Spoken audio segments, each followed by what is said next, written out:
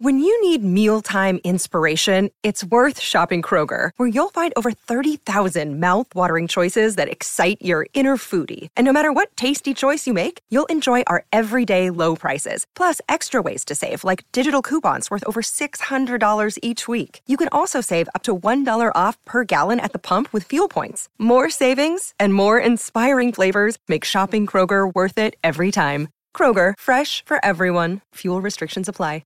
Another day is here, and you're ready for it. What to wear? Check. Breakfast, lunch, and dinner? Check. Planning for what's next and how to save for it?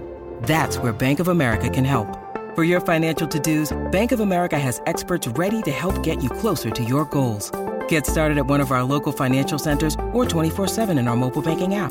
Find a location near you at bankofamerica.com/talktous. What would you like the power to do? Mobile banking requires downloading the app and is only available for select devices. Message and data rates may apply. Bank of America N.A., member FDIC. It's got to 2-2 and we've still got more than half an hour to go. And here's Ozil. Lacazette. Ozil!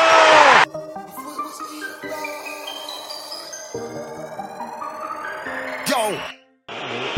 Could it went left, but it went right. Could it went wrong, but it went right. Said it was Ian, but it went right. Man, we got bars on sight. MVP in the night. Tell a negative to positive. We're heading for a classic in the paper final. Nothing the Braga could do about it. But I weren't seeing right. Man could have had that fight, but I moonwalked on sight. Man had to grab that mic.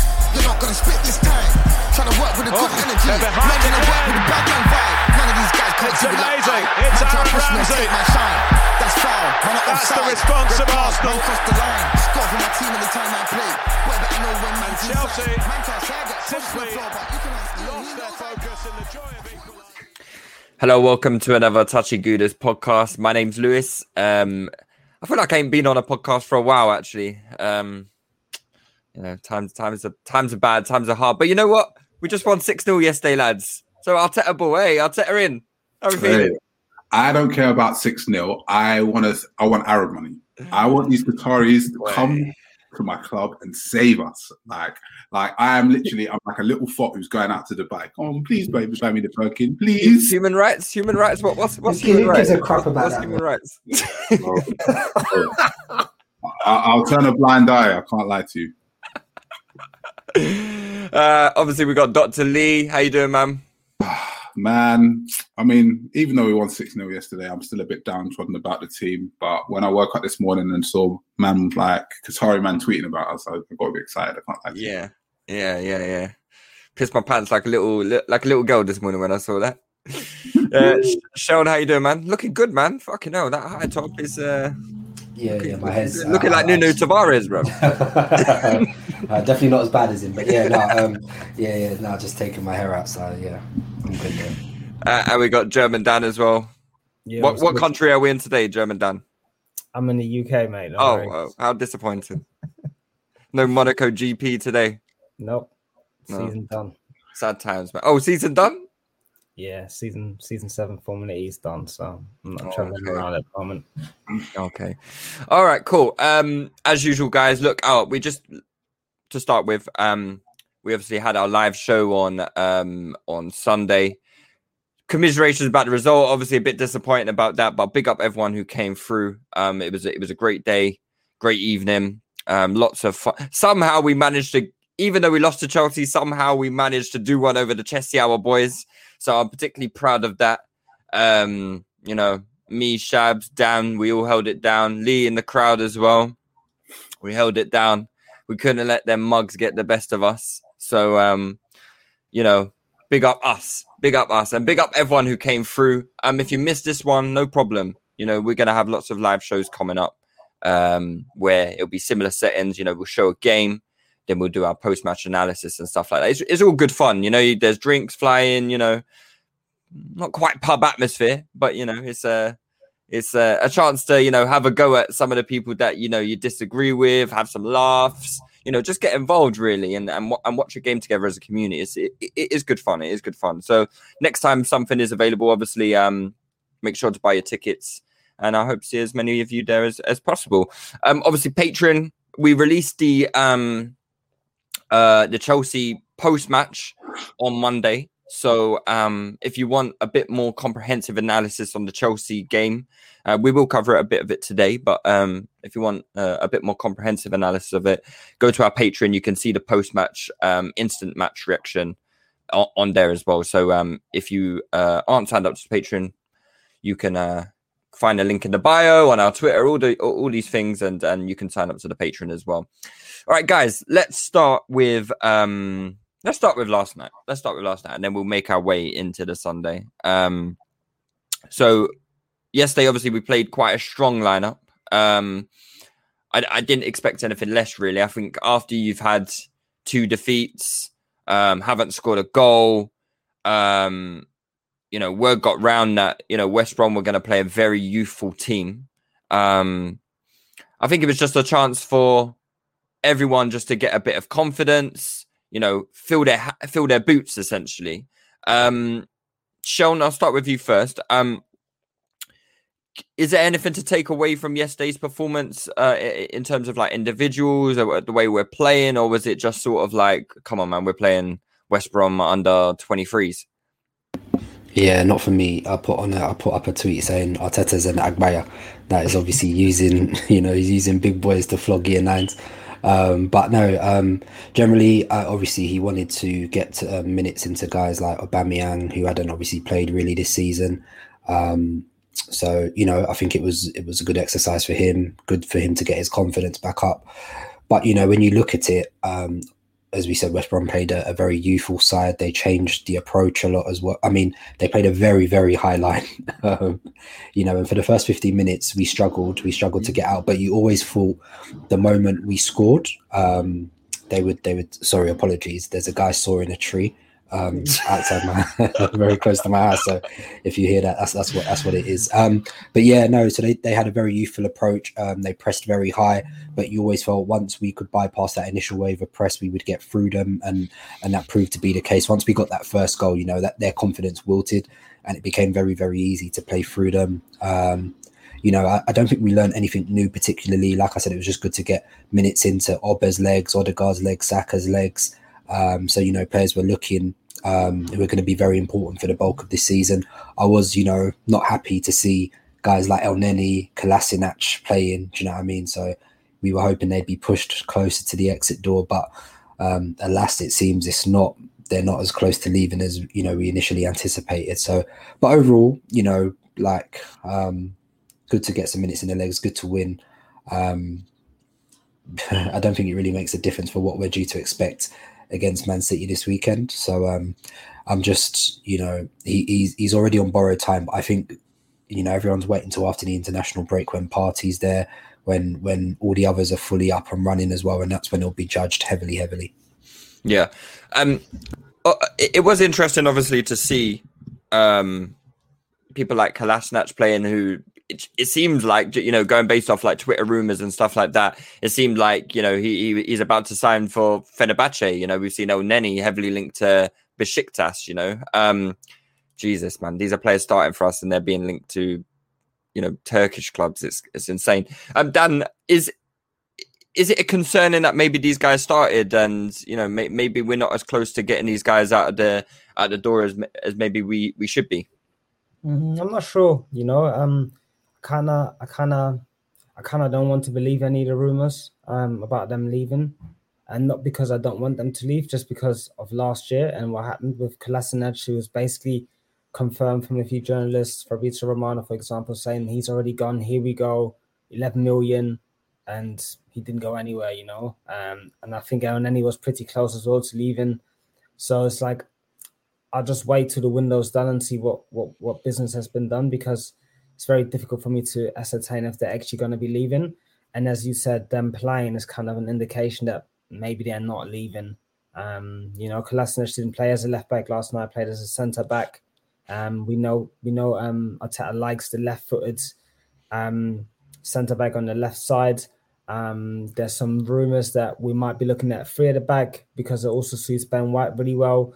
I could very much imagine 3 at the back and Kolasinac being one of the left centre backs. So maybe they're not quite getting rid of him yet. I'll wait till the end of the window, to be honest. I'm not sure. And Dr. Lee, I think you're back anyway. Yep, cool, you are back. Dr. Lee, just how important was it to for Aubameyang to get some goals yesterday after obviously no goals in pre-season? You know, he's been down in the dumps for the best part of a year now. You know, I can't remember the last time we saw Aubameyang actually dunk on an opposition. Feels like maybe the FA Cup final. I might be wrong about that, but it does feel like quite a long time. How important is it for Aubameyang to get some goals, albeit against like a very youthful West Brom side? They all count, man. They all count. And I feel like it's really important for a striker to score goals anyway. Him, more than anyone, is a confidence player. And I feel like he's looked really down on confidence. I mean, he looked really like on it when he came on against Chelsea. He looked really up for it, which is good.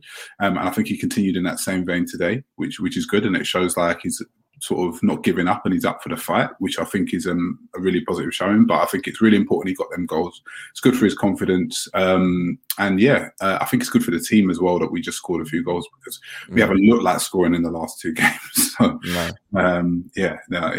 even if it was against under 23 League One team or whatever, or Championship team, they all count. Do you know what I mean? And obviously I need him stat pad, because obviously when Lukaku's got 20 goals all complex season, I need Oba to get like 23, 24. So we're on course for 30 all comps, mate. We're on course. Say no more.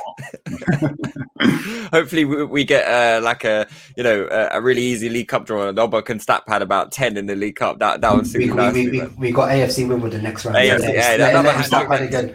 I want to see Oba starting. I want to see him starting. This is the thing, though. I mean, we can laugh and joke about it, but the League Cup probably represents our best chance of winning a trophy this season. Maybe even our best chance of actually getting into Europe. You do still get into Europe by winning the League Cup, right? Yeah, Europa League. Fucking hell. How far have we fallen? I know we would start in like June in the second qualifying round against fucking a team from San Marino, but F it. But you know the problem with this, City win this competition every year. You have to try and beat them in the finals. So yeah. Hey, listen, we've already beaten them in the semi-finals of the cup competition, so who knows? I doubt it very much. I just want to talk about some individual performances from the night, actually. First of all, I want to start with Aaron Ramsdale, who listen, there's no secret of the pod, and it's probably no secret of the Arsenal community in general, actually. A lot of people are very much down on this signing, myself included. But yesterday was a good debut for him, I thought. There was one hairy moment, obviously, where Chambers, after about 5 minutes, has really tried to ruin this guy's Arsenal career after 5 minutes. Can you imagine if we had conceded like that after 5 minutes? Callum Chambers is a fucking bastard. How? No, you can't do that to someone on their debut, man. Especially after all the criticism he has got. Like, he must be, really anxious about making his Arsenal debut, and you've sold him short like that with a back pass. Oh God! Luckily, we escaped it, and I thought we had like a fairly solid game. He made some decent saves. Kicking looked good. Some nice passes. There was one to Ødegaard, I think it was, that he sprayed quite low across the floor. Look decent. Obviously, again, we have to factor in opposition, but I think that's less of a problem for goalkeepers, because you're still facing people who can, you're still saving shots, you're still passing the ball around and stuff like that. But just general thoughts on Ramsdale, guys. Sean, I'll come to you. Yeah, I mean, I think as some of our fans do, they go a bit overboard after one game. I don't think he had. I thought it was standard. Like you said, Chambers tried to sell him short, which would have been unfair on him in the opening minutes. That pass to Ødegaard was decent. I think they did say he does kick very, very long. He's got a massive kick on him. And, he seemed to come and collect well when he needed to. Made a couple of, as you'd expect, decent saves to make. So I'm not reading too much into him. I am still quite sceptical, but at the end of the day, like, I'm skeptical based on what I've seen. Do you know what I mean? It's not like I woke up one day and decided to, be down on the guy. Like, it's based on what I've seen at Sheffield United and Bournemouth. But At the same time, I'm open to being wrong. If I'm wrong, great. Like, do you know what I mean? At the end of the day, we want him to be good. We want him to be good for Arsenal. So I'm not going to read too much into this, but 23, there's still time for him to be molded. So let's see. But yeah, it was a decent enough showing from him yesterday. German Dan, any further thoughts on Ramsdale? I think I can agree largely with what Sean said.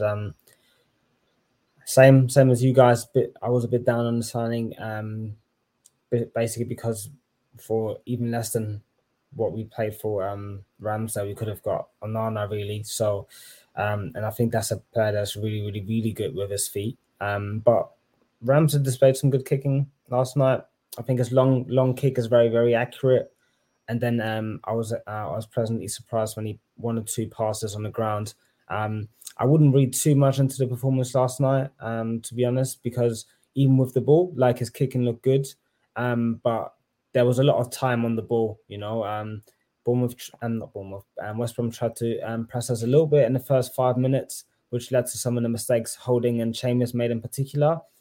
But apart from that, they weren't really pressing. They played a high line, so it was a straightforward and easy game for us, given our quality as well. I mean, some of the players we're down on are still international players, like someone like Kolasinac is an international footballer, So yeah, it was easy pickings in the end, and I think he looked assured. That was a good thing, because even though it was an easy game, like someone like Almunia could have looked crazy last night. You can still look crazy as a goalkeeper. So he looked assured, and that was a positive for me for sure. The rest I wouldn't read too much into. Dr. Lee, what about yourself? I think Dr. Lee's he'll be back. Okay, cool. I'll come back to Dr. Lee about Ramsdale because I actually am interested to hear what he has. Yeah, no, sorry. So Ramsdale. So Ramsdale. You know what? He wasn't tested that much. So if Ramsdale's not tested that much, we haven't seen anything yet, because with a goalkeeper, it's the absence of that bozo fucking gene that we're really looking for. Goalkeepers can do 80%, 90% of the stuff right. But if you do 10, 20% of the stuff wrong and make big errors, that's where you're really judged as a goalkeeper. So don't get me wrong, he looked decent. He made some decent saves. He came off his line a few times and claimed the ball. So those are the things that you want to see. But I need to see him when you see him over a longer period and see the absence of mistakes. That's the most important thing. I'm not really adept at judging goalkeepers like someone like Lewis, for example. So I don't know how to mate. I'm sure. I don't know how to judge his feet or his positioning or how quickly he moves his feet and all that type of stuff. But for me, yeah, I mean, he had a competent game, so I can't complain. See, I'm in the camp where I'm sort of like, if we've spent the money on this guy, let's just play him. If he's going to be the number one, let's just play him. Let's see what he's about. So I'm kind of for him. Just chuck him in against Man City. I'm not happy with Leno at the moment. I think Leno is playing at a level that is detrimental to the team. I'm not too sure if he's fully here mentally. I thought he was okay against Chelsea, but I think that's like a big game, I would, if we've spent the money on Ramsdale, we spent 30 million, whatever it is on him. I would just be like, cool, you're our number one. Let's move with you. Let's get you involved straight away. And, let's put our cards on the table, essentially. How do you guys feel about, potentially going with Ramsdale against City? Do you think it should still be Leno? Do you think Leno still deserves his place in the side? Or do you think we should, switch into the guard? Let's go with Ramsdale. I would go with Leno because he's going to get packed in either way. Yeah, you've got to play his political. yeah. So he's going to get packed in either way against City. And then I would actually switch them when the easy run comes, and I'll go Ramsdale for when the easy run starts. Okay. I think obviously we've 30 million is a lot to spend on a goalkeeper, so obviously we bought him with the idea that he's going to be long-term number one in it. So whether that's immediately or whether he's phased in over the course of the season. So yeah, I probably agree with Leroy. I'd go with Leno against City, and then there's not really any better time to start introducing him, Ramsdale, like as soon as after the international break. So once Partey's back, White is back, Gabriel is back. So once you have, I'm assuming, what's our first game after the international break? It's Norwich at home, right? So And I'm assuming, obviously, they said Partey's will be back in training by pretty much now. Gabriel's already back in training. White will have recovered from COVID. So pretty much you're looking after the international break, we should have the fully first team fit available. So yeah, maybe that Norwich game is probably the best time to introduce him and start him, give him his first Premier League start. I'll run after the City game is Norwich, Burnley, AFC Wimbledon, Spurs, Brighton, Palace, Villa, Leicester, Watford. So all winnable games, really. That will be obviously the period where Arteta is going to start being judged very, very heavily. So, and especially with all the bodies back, really and truthfully, he needs to go on like a 10, 11, 12 game unbeaten run, really, if he wants to, avoid, keep his job and, alleviate all of that sort of pressure. So, yeah. Yeah. Okay, cool. So someone else I wanted to talk about making their, can't call it an official debut, but it's like a debut again, was Martin Ødegaard. His debut as a permanent sign. Obviously, we saw a lot of Ødegaard last season. Some of us are really hot on him. Some of us, not so hot on him. But I thought yesterday he was fantastic. I was just kind of looking at his SofaScore rating, and we know we can't fucking judge with SofaScore. It's just ridiculous, He actually only got a rating of 7, but I thought he was really, really good yesterday. I think he may have been the best player on the pitch. Very classy, some really nice touches around the corner. The subtleties that I think we really missed against Brentford. Someone just to do something a little bit clever, something a little bit intricate, take a nice touch here, bring that person into play. I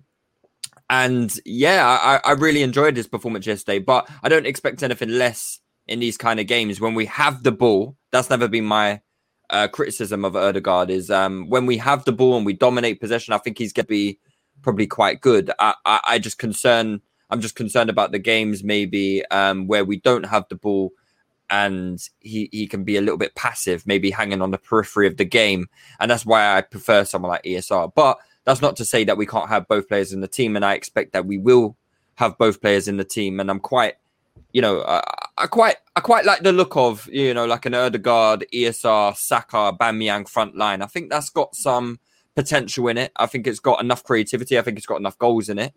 General thoughts on Ødegaard's performance, lads. What did you think? I'll be really honest. I wasn't that impressed with him last night. Really? Okay. Yeah. No, I wasn't that impressed with him last night. And I'm pretty hot on Ødegaard. Yeah. I think for him, last night was a standard game. I don't think he got really out of his gear to try many things that he could potentially do.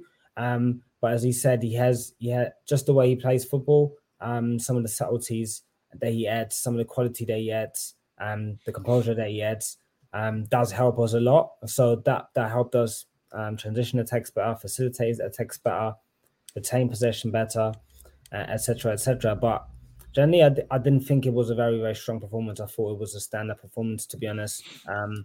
I think I liked his pass to Saka on the break first time. There was a pass. Obviously, the back heel was quality. There was a couple of times, and I thought maybe he's just trying to play a bit easy today. There were a few runs where I thought you can loft the pass here. You can try something a bit more difficult. I liked the positions that he was taken up, but the midfield was very, very slow at finding him in the final third, which then resulted in him dropping deeper, then playing a few combinations to get the ball up the pitch. So that was good initiation from his side. But the midfield needs to get the ball into him quicker, I think. And I always reference the West Ham game where he was basically stationed in around the final third, and Partey was finding him at will, and he's an absolute demon in the half space. I think that's one of his greatest qualities. His ball reception is just so good. Under pressure, the ball can be fizzed into him. His touch is quality. One thing I did like about it last night, and I'm not down on Ødegaard at all, I just thought it was a stand-up performance for him, one thing that I did like about it last night was I think some of the initial concerns about him where he's too focused on the right half space. Last night he was playing quite a lot on the left half space as well, and he was able to create, and he was able to link up with Saka on that side. And I think some of the talk was him and Saka on the same side, on the right side, didn't work that well. Saka didn't score. Is this a result of Ødegaard playing there? I don't think it was, to be honest. And I always maintained that. And last night they played on the left side together and they combined pretty well and did well, you know. And Ødegaard also managed to find Pepe on a few occasions. So I think he can create on both sides. And he definitely gives us the added quality that we require and creativity that we require. And I'm excited to see ESR, Saka, Ødegaard all being back together and actually playing with Partey and Lokonga at some point. That's what I'm really excited about. Yeah. Get the semblance of a decent side there.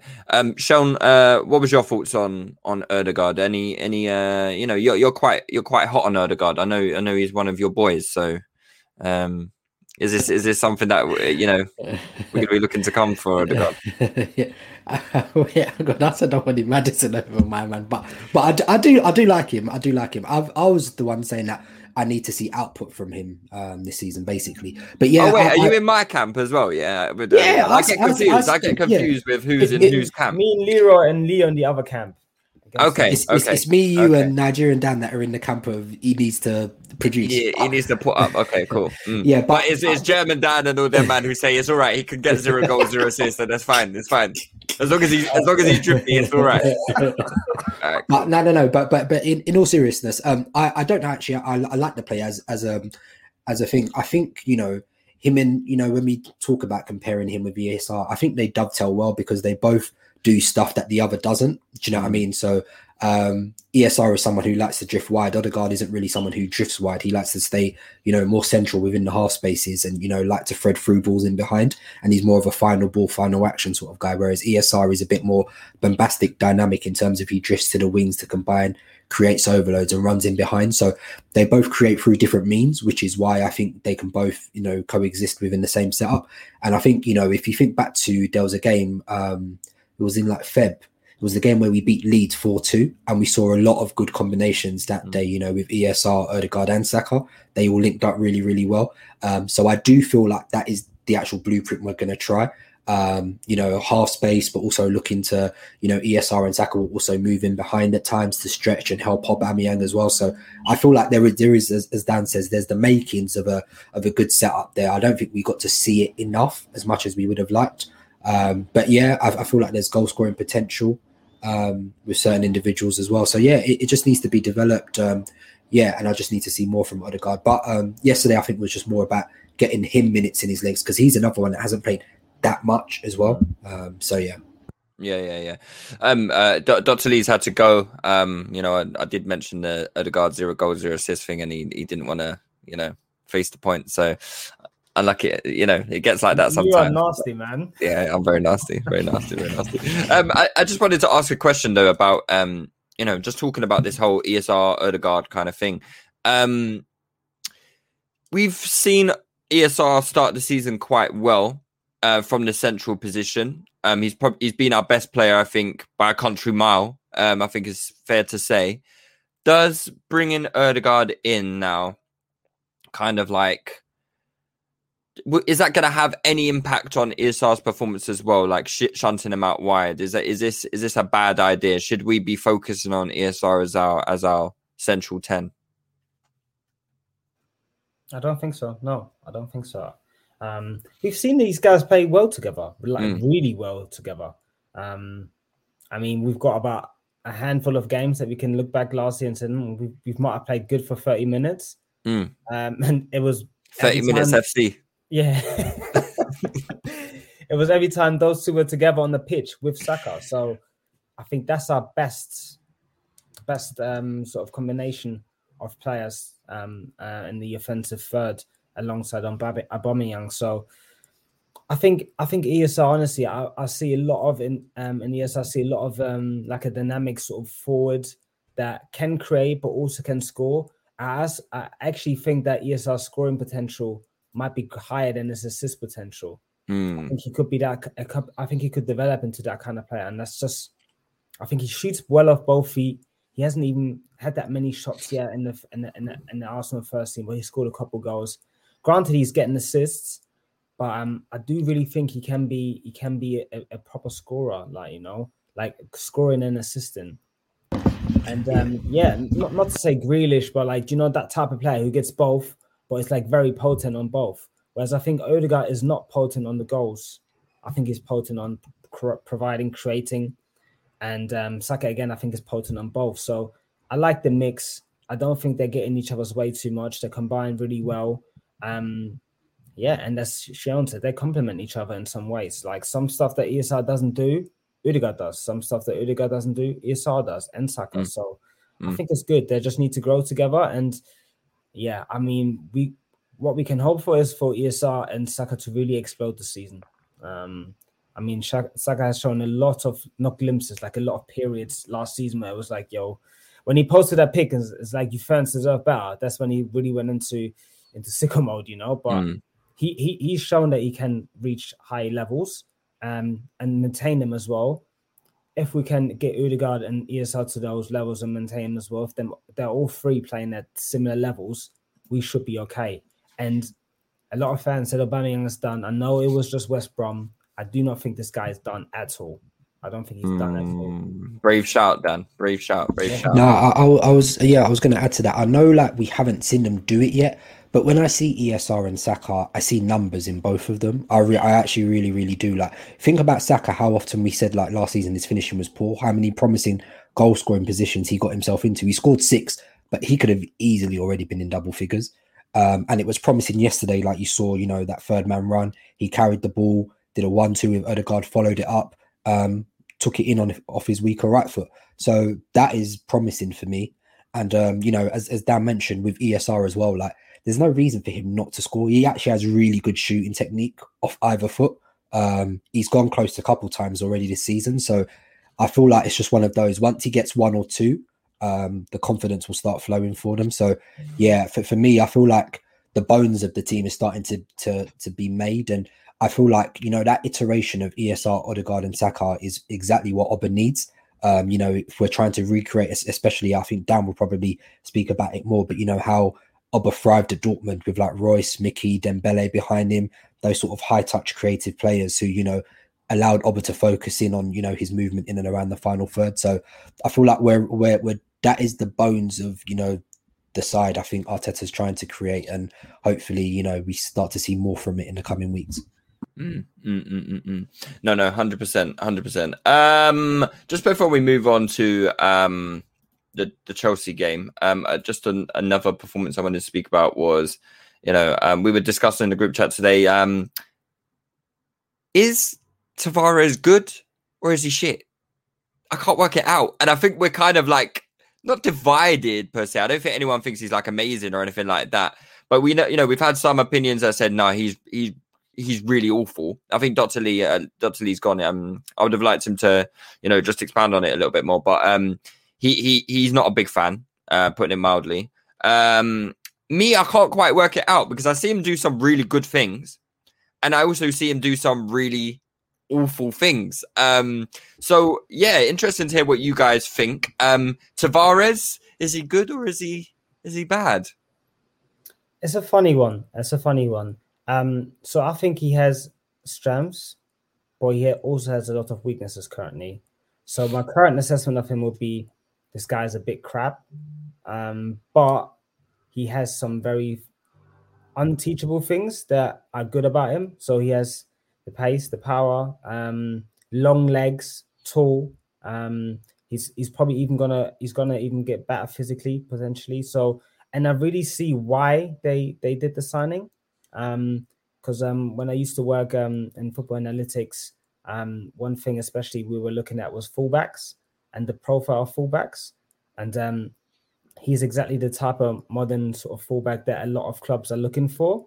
Not because he's super technical and he's at the top of his game or anything like that. It's because he has the physical part. He has the ability to do a lot of high quality sprints. Like you saw him yesterday, he did a lot of sprints up and down. He can cover a lot of ground.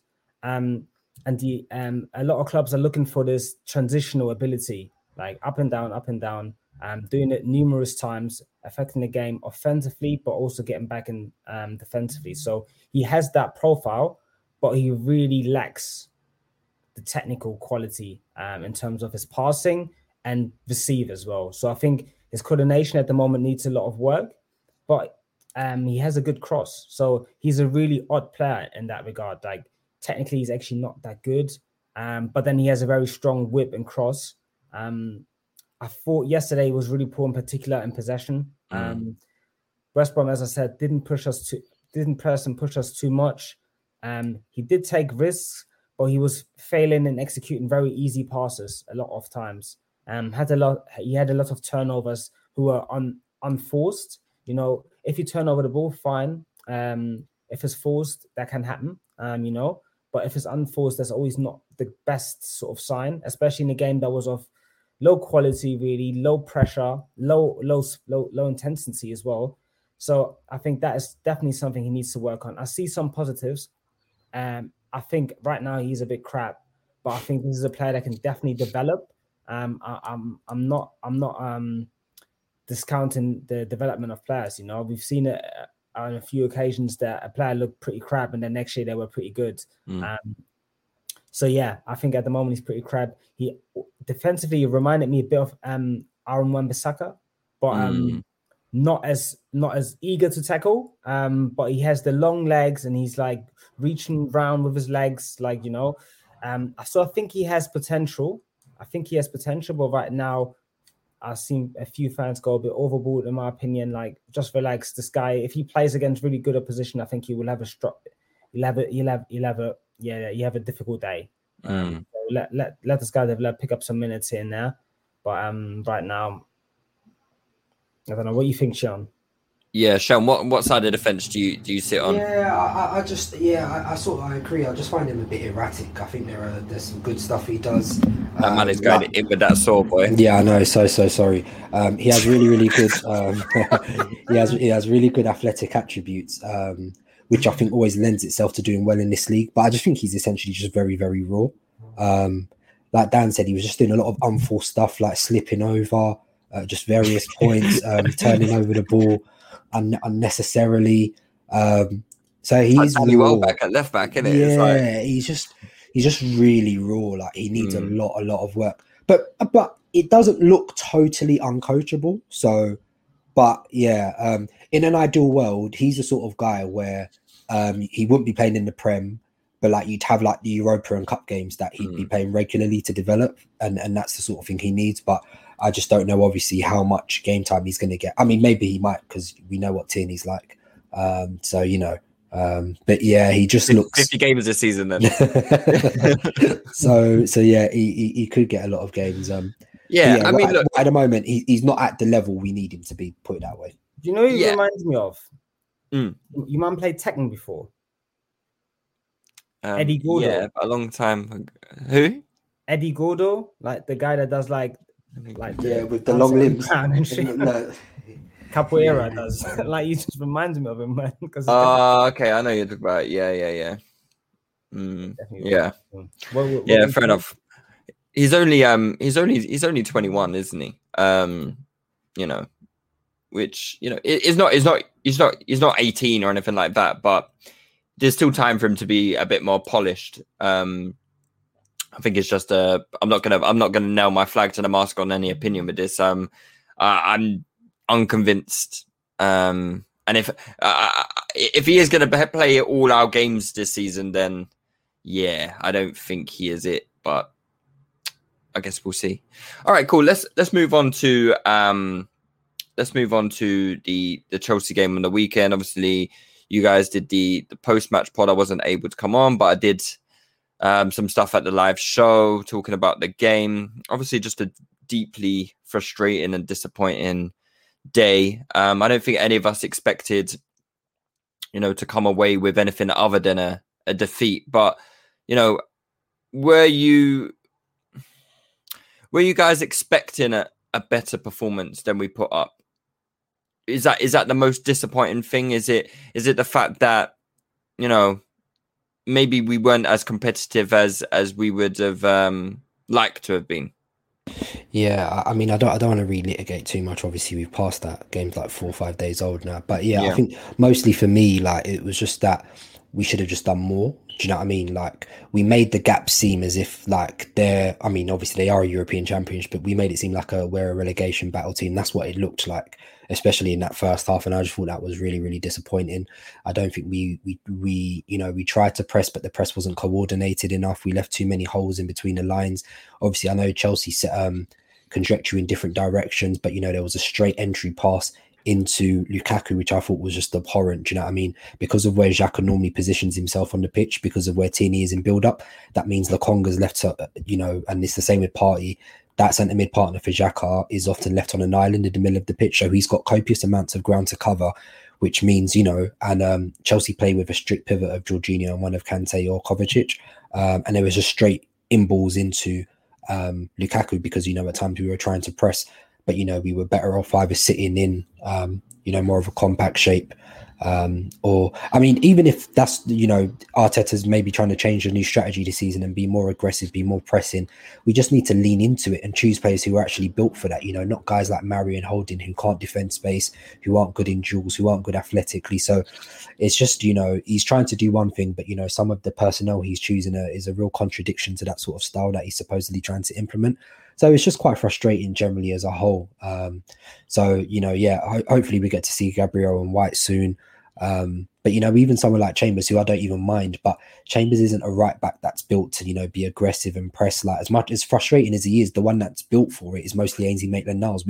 He's the one we've seen, we've evidently seen he's padlocked. We saw him in the cup semi-final. He padlocked Mahrez. Long list.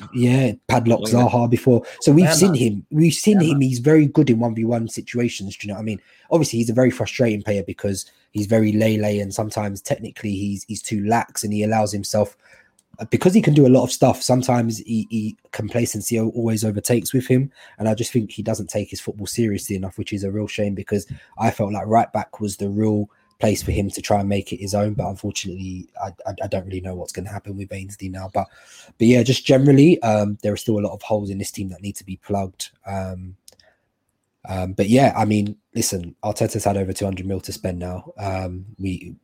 He's going to lose this weekend against City, but after the international break, the knives are going to be out if there's not successive wins on the bounce. Norwich, Brighton, Burnley, Spurs. We have to beat all of those teams. There's literally no excuse. No one's going to be trying to hear any excuses. So, for me, it was a disappointing day on the whole.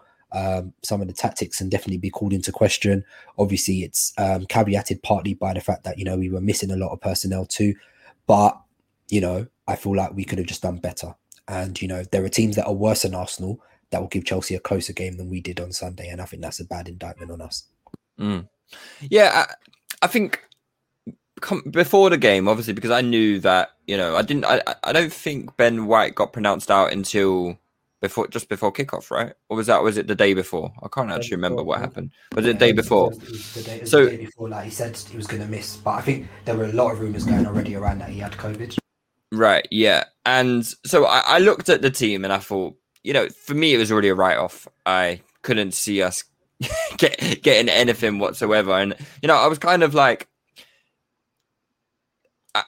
I'm still of the opinion that no matter what personnel we put out there, I think we probably lose that game. I think we probably do better with, I think Gabriel deals with Lukaku a lot better than Pablo Mari. Like, nobody ever wants to see that ever again.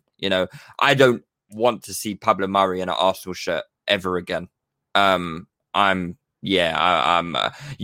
get ragdolled like that in the Premier League. And I'm sorry. Yeah, you might have done some good things before, but that's me done with you, mate. You can't. This is the Premier League, man. This is the Premier League. Sorry, not good enough. I don't even know if you're a Premier League level centre back. Before, I was kind of like, yeah, he's okay as a backup. After watching what Lukaku did to him and how he started this season, yeah, not for me, mate. I think we're going to be looking for another centre back soon come, I reckon.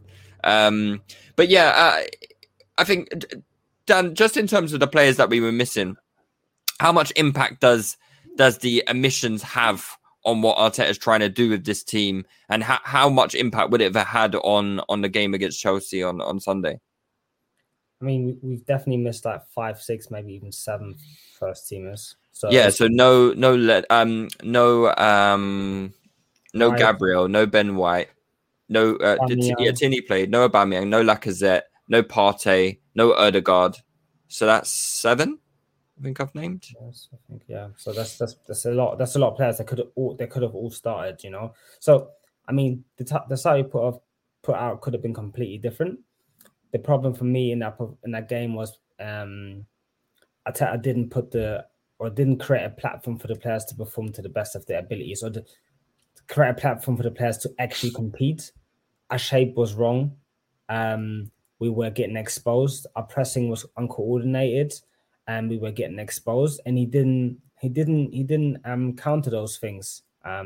Even in the first half, he could have changed things and make it a more even contest, in my opinion, tactically. And he didn't. Ultimately, 2-0 was a flattering scoreline, all things considered. I don't think Chelsea showed real killer instinct. We play like this against City. It's 5-6, easy 5-6. There was so much space, so easy to get into our final third and even behind our back line that we play like this against City, we'll definitely get exposed.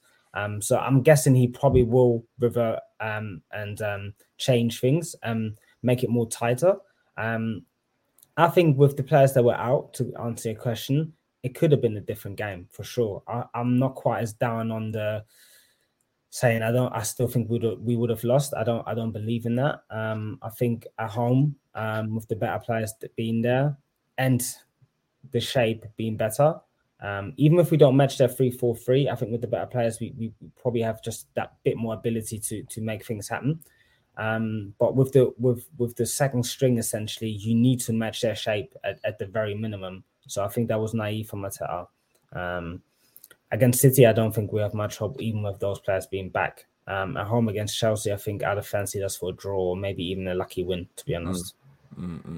Okay, let's move on to let's talk about the upcoming game against City. Obviously, a midday kickoff. I seem to remember us having a midday kickoff against City once before and getting absolutely battered. Am I right in thinking that? Yeah, we lost like 6. I can't remember. 6-3. 6-6. Yeah, I think there was. I think there was a really bad one that we had a midday kickoff, which is under Arteta though the games have been a lot closer. I think it's been like I say closer. I mean it's been very one-sided. But they've been closer in terms of the scoreline, right? I think it's been mainly 1-0s, hasn't it? I think a couple 1-0s. Let me get the heads up. Yeah, they 1-0. They beat us 1-0 at the Etihad last season. And they beat us 2-0 at the Emirates.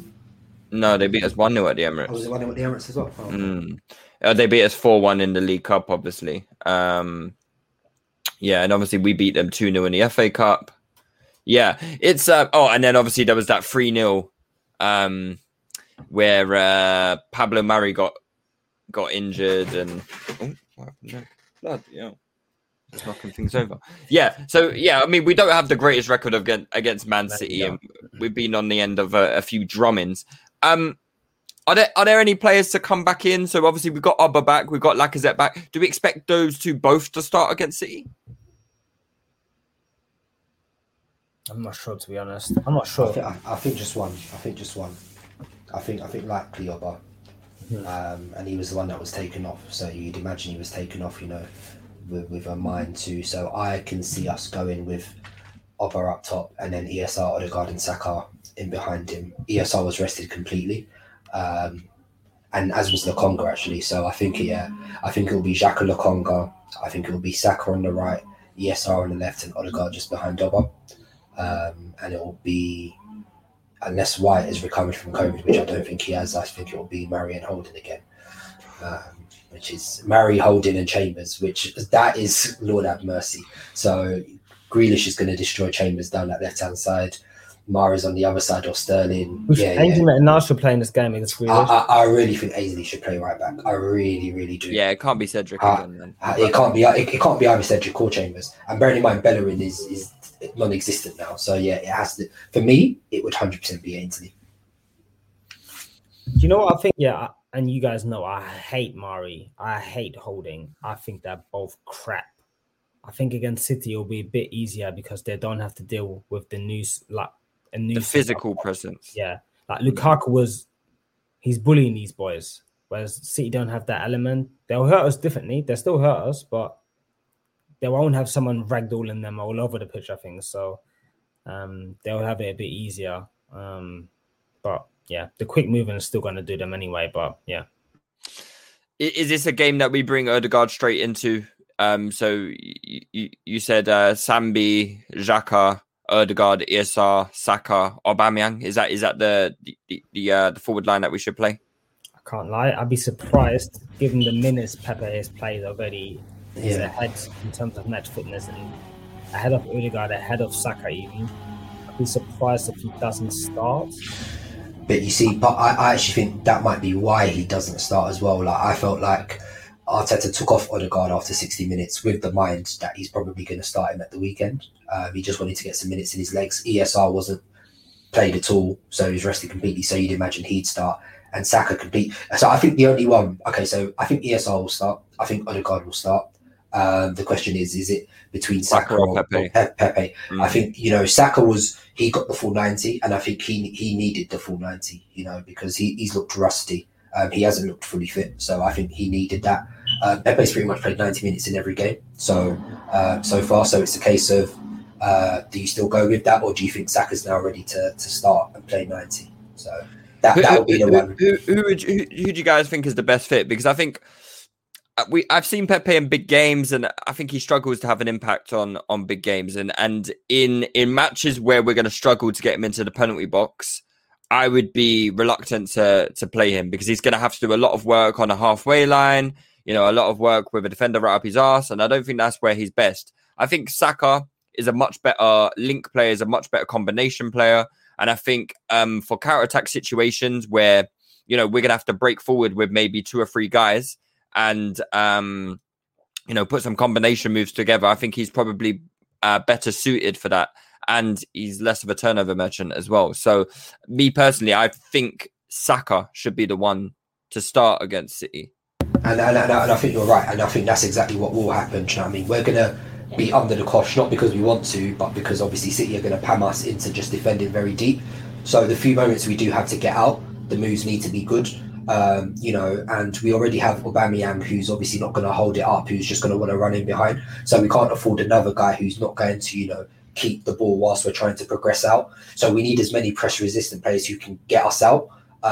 So yeah, I think for that very reason, Saka will carry the ball up the pitch a lot better. Basically, essentially, Pepe's only someone that I really want to see in the final third of the pitch. I don't want to really see him in the defensive third. So yeah, it's an easy one for me. Saka starts.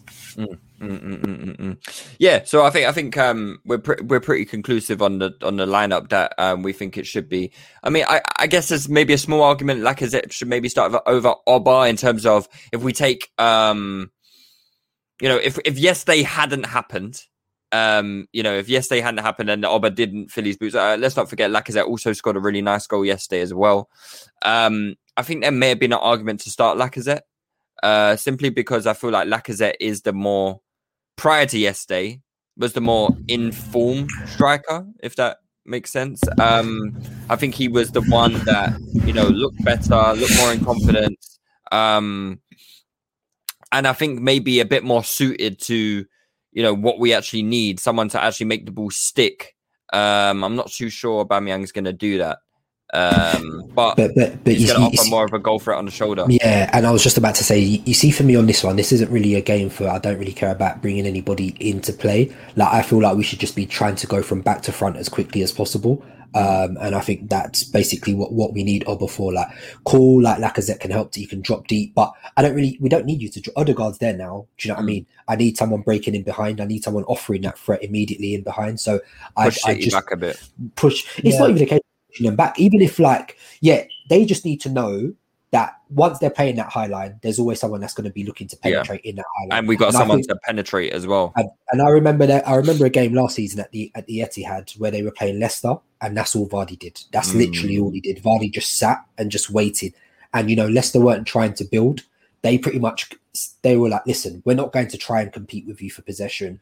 You're better than us. We're going to cede possession to you, but we are going to be patient and wait and pick our moments carefully. Do you know what I mean? So I think that's 100% what we need to do. Just try and you know, Odegaard is there for that final action, for that through ball as well. So I wouldn't be trying. So I don't see why we need like Lacazette to be trying to do a job that Odegaard couldn't be doing anyway. So for me, it's just a case of, sit deep, try and be as compact as possible. But the moments we get to break through ESR and Saka and Aubameyang, we need to take them. So and we need to be, and we need that threat. Do you know what I mean? Because for all of supposedly Lacazette dropping deep, he's called lack of threat for a reason, because he doesn't have that threat. He's not going to be in the box when we need him to be in the box. So Aubameyang for me. I would have caveated it by saying if Lacazette were to play, I think maybe Pepe should play instead of Saka. So he maybe operates as more of the in behind threat. But yeah, I take your point. I think that's a good strategy to have. You know, we go back to front as quick as possible, and there's no one better in our team getting in behind than Oba. Sorry, Dan, what were you going to say? Yeah, I was going to say it's very important in that game where evidently City will have more possession than us, and they will be high up. They will be near the halfway line with their centre backs to have that threat in behind to push their centre backs further back. And when we do get the ball through ESR and Saka, have some space, because if we don't have that threat in behind, so what Lacazette does, he will drop deep, but he will put more pressure onto our midfield and make it more congested. And City have a better pressing automatism structure than us. So when the ball's loose in that middle, when Lacazette receives it, unless it's a very good first-hand pass, left foot and right foot into the channels, he'll have to touch it, maybe take another touch and pass. By then, he'll probably he's already getting pressed by Diaz. The ball will likely end up in the centre field, and then it'll be Xhaka and Lokonga against City's front man and their midfield. And so I think we will just set ourselves up for gegenpressing traps. If we play that way, we need to stretch the pitch and create that more space. So then the likes of Odegaard and Xhaka as well will have more time and space to then carry out their final pass. And we need a lot of long passes from Xhaka, and Lokonga does it as well. We need a lot of long passes from them. So Aubameyang, given that threat and behind, will push back Diaz and Laporte. That way, when the ball breaks down, ESR and Saka have more space to dribble. And as a result of that, when the ball breaks to Odegaard or Xhaka, they also have more time and space to then pick a pass and into runners. So I think it's very important that he plays, and he plays through the middle, not on the left. I think we can take a lot from if you look at the Tottenham blueprint that they did against Man City, we can take a lot from it, right? So they had no matter what people say about someone like Japhet Tanganga, I don't think he's a particularly great footballer, but we spoke about that 1v1 threat with Ainsley Maitland-Niles, right? Someone who is going to lock down that right hand side. Yeah, he's gonna give them an individual battle. I think that's very important. And then also when they transition, they've got players who are decisive. They got people who are direct, and they got people who can play a killer pass as well. And they really hurt Man City several times on the break. It's not like, I don't think we should pretend like Man City are some invincible team. And obviously confidence is low for us right now. We're not a great team at all. But if someone like Spurs, without Harry Kane, without some of their key players, were able to cause Man City problems, and probably should have had a couple more in the end, actually. And they really kept City at bay. I don't think City had too many big chances. The only thing I would say about Spurs is their defensive organization. And I think, who did they play at the back? That Davinson Sanchez, very powerful, had a really good game. And who played next to Sanchez in that game? Was it Dia? I can't remember who played. It was next to I mean, look, it's not like they're fantastic centre backs. Yeah. No. So I think if you can be organised against Man City, but also represent a threat offensively, they're there to be beaten, or they're there to be attacked anyway. And I think one of my main concerns that Arteta has that against Man City is that in the 1-0 games, particularly. I feel like we've been in the game, like we've kind of like stifled them a bit, but we didn't offer enough going forward. We didn't put our foot down. We didn't really chase it. And obviously that's a running theme through Arteta's managerial reign, isn't it? Is that we just do not know how to chase leads. We don't know how to chase a game. So, I mean, I don't expect that to change here, but there's an opportunity here, man. I don't think Man City are fully firing at the moment. And now, out of all time, is the best time to play Man City, I think. If you're going to play them, get them done early doors. And you made a good point there. One of the things that sometimes annoys me about Arteta is that he's always just trying to be too smart or too complex with certain situations. I've often seen, last season, I saw so many teams with much less resources than Arsenal hurt City a lot more than Arsenal ever would. Just because I feel like, and this is what I said, in terms of our game plan on Saturday, I just think it should be simple. Do you know what I mean? Just try and strip it back down a bit. Not try and have so many different guys in different zones or trying to fall into different pressing traps. We don't have that level of talent that we do. So you can accept that, but you can look to, there's always space in behind City. There's always space to attack certain zones in behind the full-back and the centre-back. Do you know what I mean? So I think that's really what we should be trying to target on Saturday rather than, but knowing Arteta, he's probably going to try and conjure up something supposedly quite intelligent, and it's just going to backfire. Yeah, agreed. Just before we wrap things up, I just do want to talk about, the final days of the window. Do we envisage any further incomings? I know we've been linked to, a few moves here and there, but I mean, that's to be expected, right? It wouldn't be an Arsenal deadline day without us being linked to someone. I'm not going to ask you guys, who do you think we should sign? Because I think it's pretty evident that we need quality in multiple positions. But I think if we're being realistic, it's more likely we will sign nobody than that we will sign, 2 or 3 players or even one player in my mind anyway. I think there's a lot of work to do in the departures element before we actually bring anyone in. But yeah, I just want to know whether you guys think it's likely whether we will sign someone. There's a few interesting targets. Aouar on loan, I definitely wouldn't be saying no to that. I think that would be a great great option to have, especially if we do end up getting Willian out of the club, which would be fucking brilliant. That's a victory in itself. That's 3 points by itself, innit? Which they should give us 3 points in the league just for that, by the way. But just keen to know whether you guys think we will actually bring anyone in over the coming days.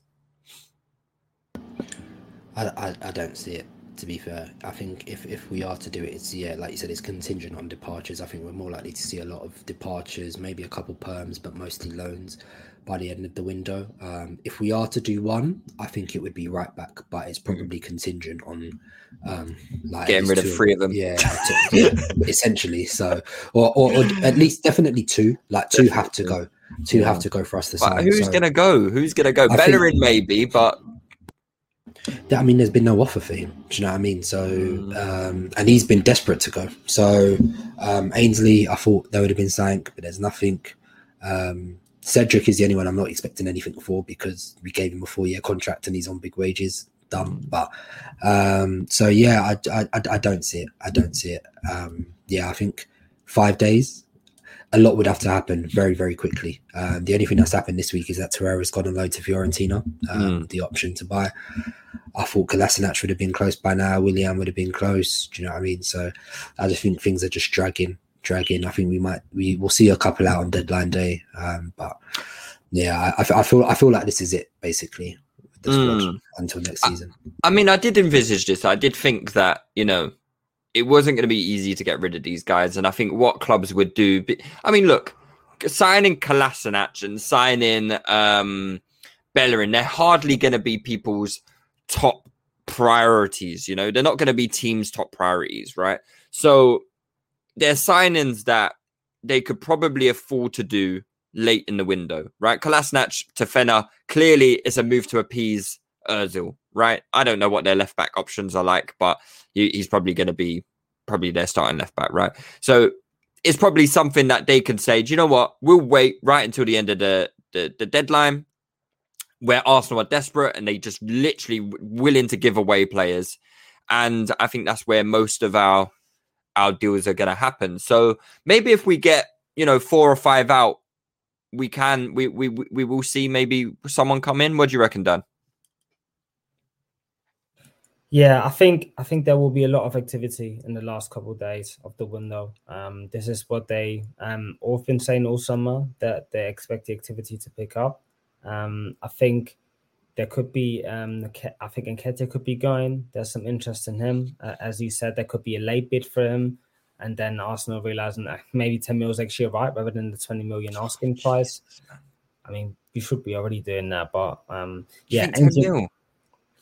He's only got 12 months left on this deal, even less, 10 months left on this deal. I think we just handled the Nketiah situation very badly. So badly. Very badly. He's not a £10 million player. He should be going for 20, 25.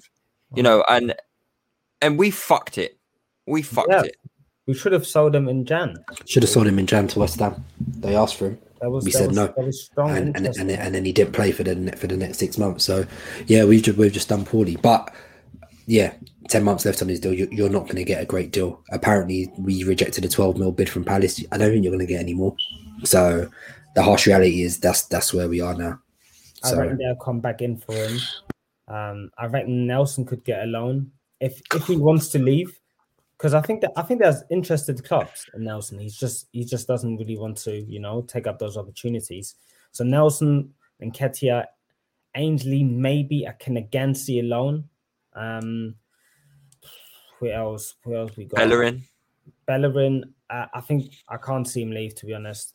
The only thing that we hear like a swap, maybe. Yeah, swap? That's what I was going to say. The only thing we hear rumors about is him swap for Trippier. Would you guys do that? I don't see the point in it. I can't lie. I just don't see a point in it. Trippier is 31, going on 32. What about if it's like just a 1 year swap? That doesn't happen. There's going to be a swap with a 4-year contract attached to it. So it won't be like a loan swap? I don't think that. Has that ever happened? I've never seen a loan swap where two people. when we signed Baptista, we gave them Reyes on loan, I think. Is that what we did? I think so. Even swaps in general don't happen that often, so difficult to say. And also, like, the valuation of both assets, like Bellerin valued around 20, 25 from what we were hearing. Atletico are very strong on saying they want Trippier's release clause. Which is what? I think it's like 35. 35 mil, which is ridiculous at his age and his wages. Yeah. So it's I want to put it on record that I would actually take Trippier for a year, right? And I know you guys are side-eyeing me at this, but I just think I think he's better. I just think he's better than what we have.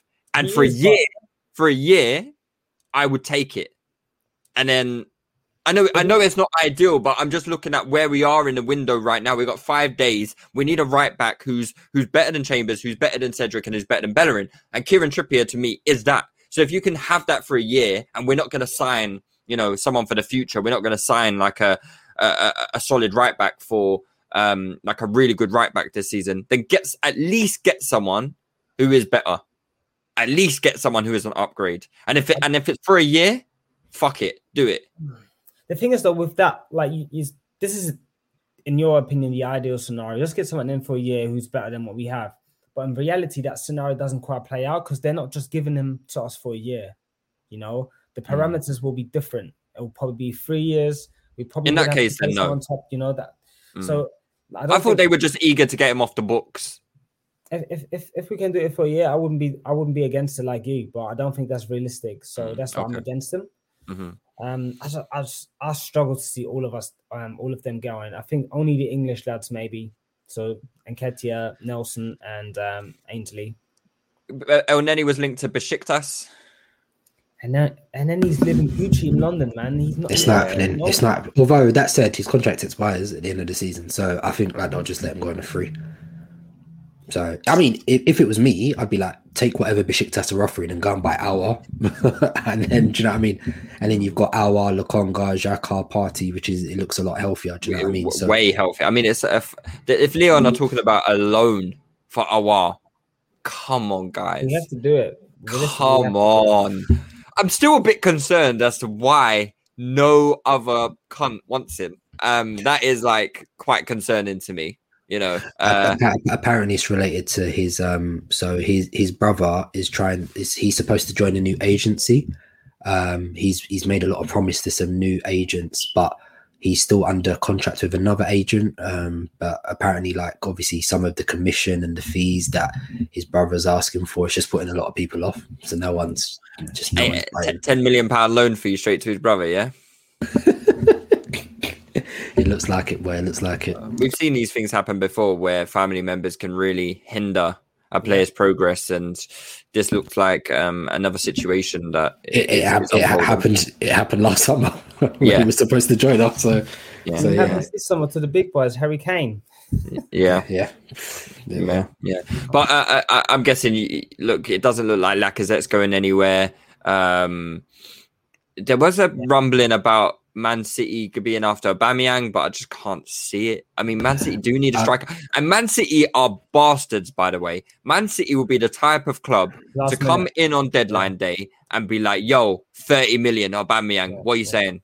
And then it's like, if it came earlier in the window, I probably would have done it. But now it's counterproductive. It doesn't help us in any way, shape, or form. Like, if we were going to sell Oba, we would have had to have sold him last month, and then boom, you've got time to go and do whatever you need to do. But selling Oba like 2-3 days before the deadline would just be so counterproductive. It doesn't make any sense for us. You make a point, Lewis. That's what they did with Alexis, didn't they? Yeah, it's exactly what they did with Alexis. For their bids, no bid, and then deadline day bids. It's like, what that really fucked us, because I actually had sympathy with the club for that situation. Yeah, we fucked it in general, and we should have probably sold him. But the thing is, they were lowballing us all summer of 35 mil, 35 mil, 35 mil, 36. They were doing what Arsenal would do. And then final day of the window, they came in and be like, all right, cool. We'll give you, what was it, 50? I can't remember what it was, 50. Yeah. And they finally gave us what we wanted. But it's like, come on, guys, like what we're going to replace our star player on the last day of the window. You know, that was just shit from Man City. And I've always felt like they do business in a really horrible way. And I get it. It's competitive. You know, people trying to outdo each other. But I still feel like you need to operate within certain guidelines of business, you know, like have some respect for the people that you're doing business with. But listen, it don't always work out that way, and it's a competitive sport. But yeah, it actually wouldn't surprise me if Man City came in with a deadline day offer for Aubameyang for like 30 mil, and they like test our resolve. I do wonder how the club would react to that. Actually, 30 mil might be a lot to turn down. You know, if it did come in. But yeah, all right, guys, let's call it a day. You know, some positives to you know, after a bit of a disappointing week, but you know, I'm sure we'll be back to having a good cry on Saturday when you know, Man City give us one. But yeah, Dan, Sean, Leroy, great having you on. Guys, give our Patreon a subscribe if you haven't done so already. And yeah, stay tuned for some more live show stuff. Take it easy, guys. Peace. It's got to 2-2, and we've still got more than half an hour to go. And here's Ozil. Lacazette. Ozil!